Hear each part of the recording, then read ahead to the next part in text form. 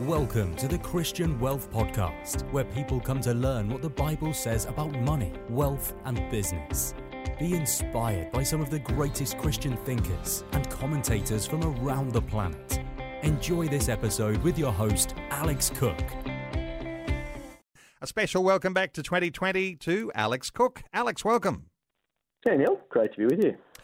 Hey, Alex, we're just a few days now out from Christmas.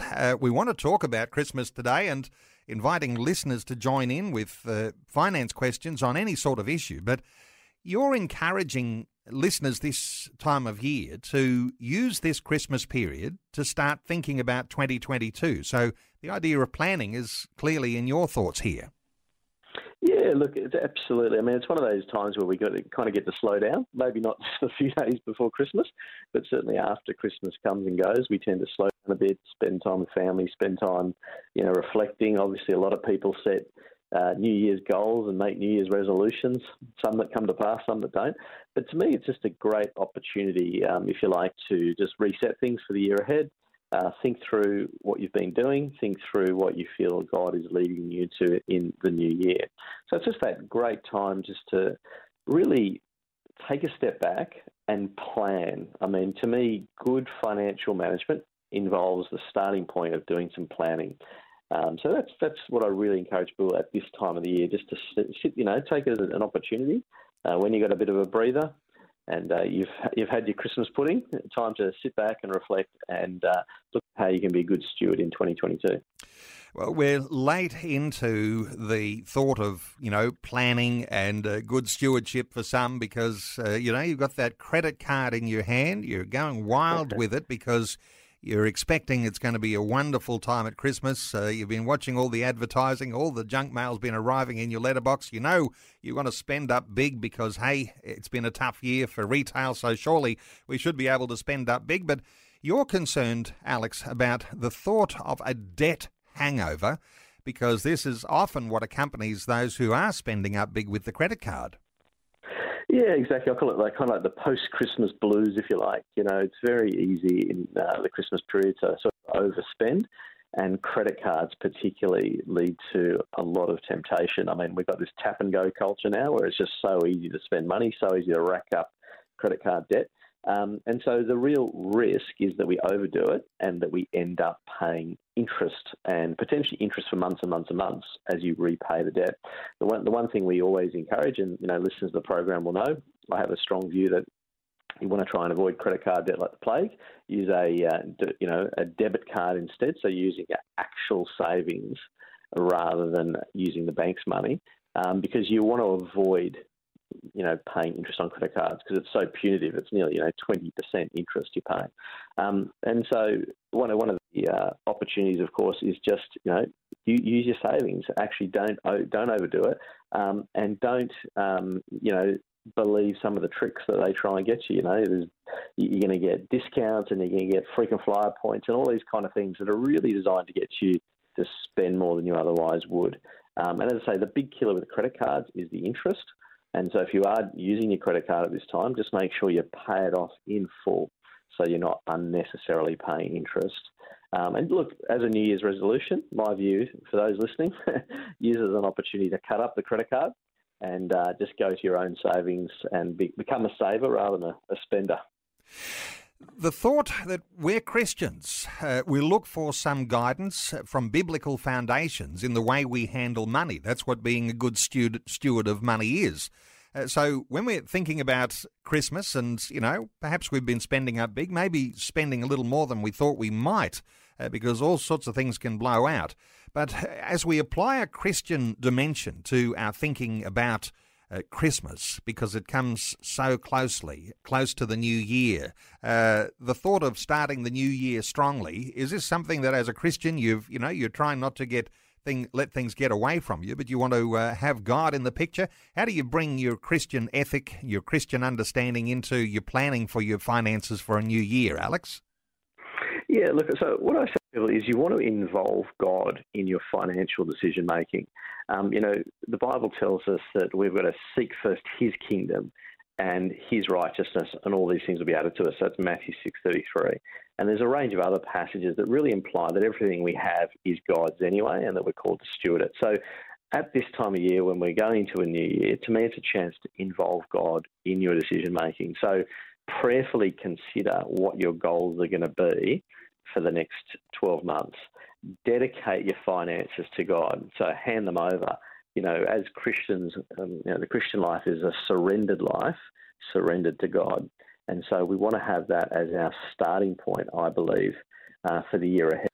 And what does this involve? So I say to people, when it comes to particularly big decisions, I'm not talking about go and buying your morning coffee, but maybe you've got big decisions to make, like you're going to move house, or you're going to buy a house, or you're going to rent somewhere, or buy a new car, or you're thinking about some of the longer term things. Really seek God. The Bible tells us that God gives us his Holy Spirit as our counselor, as our guide, and we need God's help to make wise decisions. And this is ultimately what it's about. To be a good steward, you need to make wise decisions, and therefore we need to involve God in the process. So when you're going about planning your finances, pray to God, seek him, spend time with him. I was just on the phone to a client yesterday who said to me that they like to take a couple of days each year where they just go off literally by themselves and spend time with God. And that's something I'd really encourage people to do, because, our God is a personal God who loves spending time with us. He wants us to seek him. He wants us to do things his way. And so this is a great time when you do have a bit of downtime to actually, I hope you're doing it every day anyway, but to re-engage a bit more with God and spend more time and dedicate your finances to him and ask for his wisdom. Who should we be generous to in the new year? Who should we be supporting financially? Which ministry should we be giving to? What should we be doing with our own families and teaching them and encouraging them? So seek God about all these things, and that to me will help you make wise financial decisions going forward. No doubt, if you were spending time with God, and some people will say, well, having a retreat, what would I talk to God about? Well, obviously, finance is one of those issues that would be close to every heart. But if you're talking about finances and even the concept of simplifying your life, because so many things crowd out the important things, there are some things you could trim, things you could get rid of, things you could downsize or right size. What are your thoughts here about, how you might start strongly 2022? Absolutely. Well, there's a few things you can do, and I guess that you could call it a financial trimming, but also I think it has a lot of practical benefits just in terms of our spiritual life. One of the things that we often do these days in our culture is a lot of subscriptions to things, right? You've got Spotify, and you've got Foxtel and Amazon and Netflix and all these things you can subscribe to. And look, inherently, there's not necessarily anything wrong with some of them. There's good and bad in some of these things. But the reality is they cost us money, and month after month they're eating into your cash flow. So to me, this is a chance to, to sort of do a bit of a reset and say, well, hey, do I really need these things? Are they really adding value to my life, particularly your spiritual life? Because a lot of the things that we get from the world, are polluting us, and we need to actually think, well, should we be actually exposing ourselves to those things in the first place? We've got to live in the world, but we don't want to be of the world, so we've got to be careful what we expose ourselves to. But from a financial perspective, it's a great chance to reflect and go, well, actually, you know what? Is that actually a good use of my money? Is that wise stewardship? Can I cut back on some of those things so that I can give more? I can spend more money in the right areas rather than spending on, entertainment and things like that, which have limited value. To me, the Christian life, particularly when we think about finances, is this idea and the need to glorify God with what we have. Christians are called to use whatever God's given them. And I often hear pastors use the 3 T's, your time, your talent, your treasure. And obviously our ministry is about your treasure. How are you going to use your treasure to glorify God? How are you going to shine the light on Jesus by using your money? And of course, we know with what's going on around the world these days, there's a lot of hardship in this country, but in other places especially. And so such an opportunity in the new year to have that eternal focus with our money and to sow into things that are going to last forever. The thing that I want to see, and I know many Christians listening to this will have a heart for that, we want to see revival in this nation and indeed around the world. But for that to happen, I think that's going to involve Christians having that eternal focus, living generously, being willing to surrender what they have and use it for the advance of God's kingdom. So it's a real opportunity at this time of year to have that reset, trim the things you don't need and focus on the things that are going to have lasting value. One of the things you could do, I guess, you could sell off some things that are cluttering up the garage. Is that one way too? You could sort of, make a few dollars on the side and declutter at the same time. Absolutely. Gumtree and eBay can be your best friend in January. Help pay off some of those bills as well that you may have racked up accidentally over Christmas. Yeah. So look, all those things, our society, we often hoard things, and the Bible makes a very good distinction between hoarding versus saving. Saving is a practical thing that we should all do. Hoarding is something we shouldn't do. So maybe, in your garage you've accumulated these things that you don't need, and you can sell those things off and put that money to good use and maybe get rid of your debt, whether it's your home loan or credit card or whatever. Use it as a good chance to put yourself into a better financial position for the year ahead. Let me get your honest insight here, Alex Cook. A question without notice, putting you right in the middle of something that could be an ethical dilemma. Is re-gifting a Christian thing? Re-gifting. If someone gives you a gift and you pass, I hadn't thought of it other than the way. Well, the one I had thought of is when people bring a bottle of wine around to your house and you don't drink it, and then you take it to someone else's house and give it to them, which I confess I've done, so I'm guilty. But so I have re-gifted. Yeah. Well, I guess. I absolve you of that sin. Also, all right. I was going to say then the other question then becomes: do they know that you've re-gifted it? Have you told them? Well, someone's likely to find out. That's the thing. This is one of the issues. Obviously, some people will say, "Oh, I would never re-gift. That wouldn't be honouring the person who gave me that gift." But if that gift was something that was doubling up or was completely unnecessary, if you talk about paring back things and getting rid of things from your garage and using eBay and Gumtree, sometimes there might be the opportunity to re-gift a gift that isn't necessary for you, but then you run the risk of offending a person who might have given that to you in a sense of goodwill and honour, and so anyway, I thought I'd throw you in the middle of that one, and I'm not sure you gave us an adequate answer, except to say that you've confessed that you do this occasionally. All right. Hey, New Year's resolutions are going to be on people's lips, and everyone wants to start off with a good New Year's resolution, whether it's losing weight or oftentimes it's our resolutions around money, but a lot of our resolutions fail. Any thoughts here, Alex? Yeah, so look, often the reason they fail is there's a goal in place, so that the heart's in the right place. They want to do something, they want to make a particular change, they want to save money, they want to do something, but then there's no plan, there's no strategy to implement it. So the key to getting ahead financially and doing well with money is how you behave with money. So there's two parts, if you like. There's how you think about money and there's how you behave, and you want them both to be aligned. So often, many people have the right goals. So, they want to give generously, they want to save, they want to do all these things, but it doesn't translate into good financial practices to actually make it happen. So that's the behaviour side of it. So, yes, by all means, set New Year's goals and resolutions, but then make sure you sit down and have a plan and execute on that plan. That's the key thing. So, using a common one, like, say, saving, for example, to me, the thing you need to do to save is put the right structures in place. If you earn your money weekly or monthly or fortnightly, however you earn it, make it so that the money automatically, like, say, 10% of your income, if you like, gets swept out into another account straight after you get paid. So that way you've automated the process and you've kind of got a forced good behaviour, if you like, to force you to save. So things like that. So it's one thing to say you want to save, it's a whole other thing to actually do it. And likewise with our giving, put in place things you want to give to. Don't just think, I want to give more this year. Actually, we'll say, well, who are we going to give to? And let's start bumping it up now straight away so that we can get that good practice into place. Because it's all about good behaviour is what will lead to good long-term outcomes. Okay, lots of us will have done our Christmas shopping, but probably there's an awful lot of people listening to our conversation right now, leaving it to the last minute, and money could be an issue.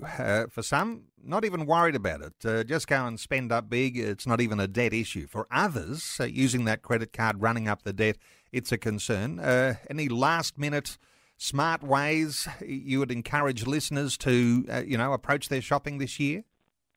Yeah, look, two main things I'd say. Look, thanks to the wonders of technology and the internet, you can go on online these days and actually search out good deals. So I always say the way to handle money wisely this time of year is just to have a basic plan. Work out who you want to buy for, how much you're going to spend, and then go online and see what you can find. It doesn't necessarily mean you'll buy it online, because you may still go to a store to get it just because of timing reasons and all that kind of thing.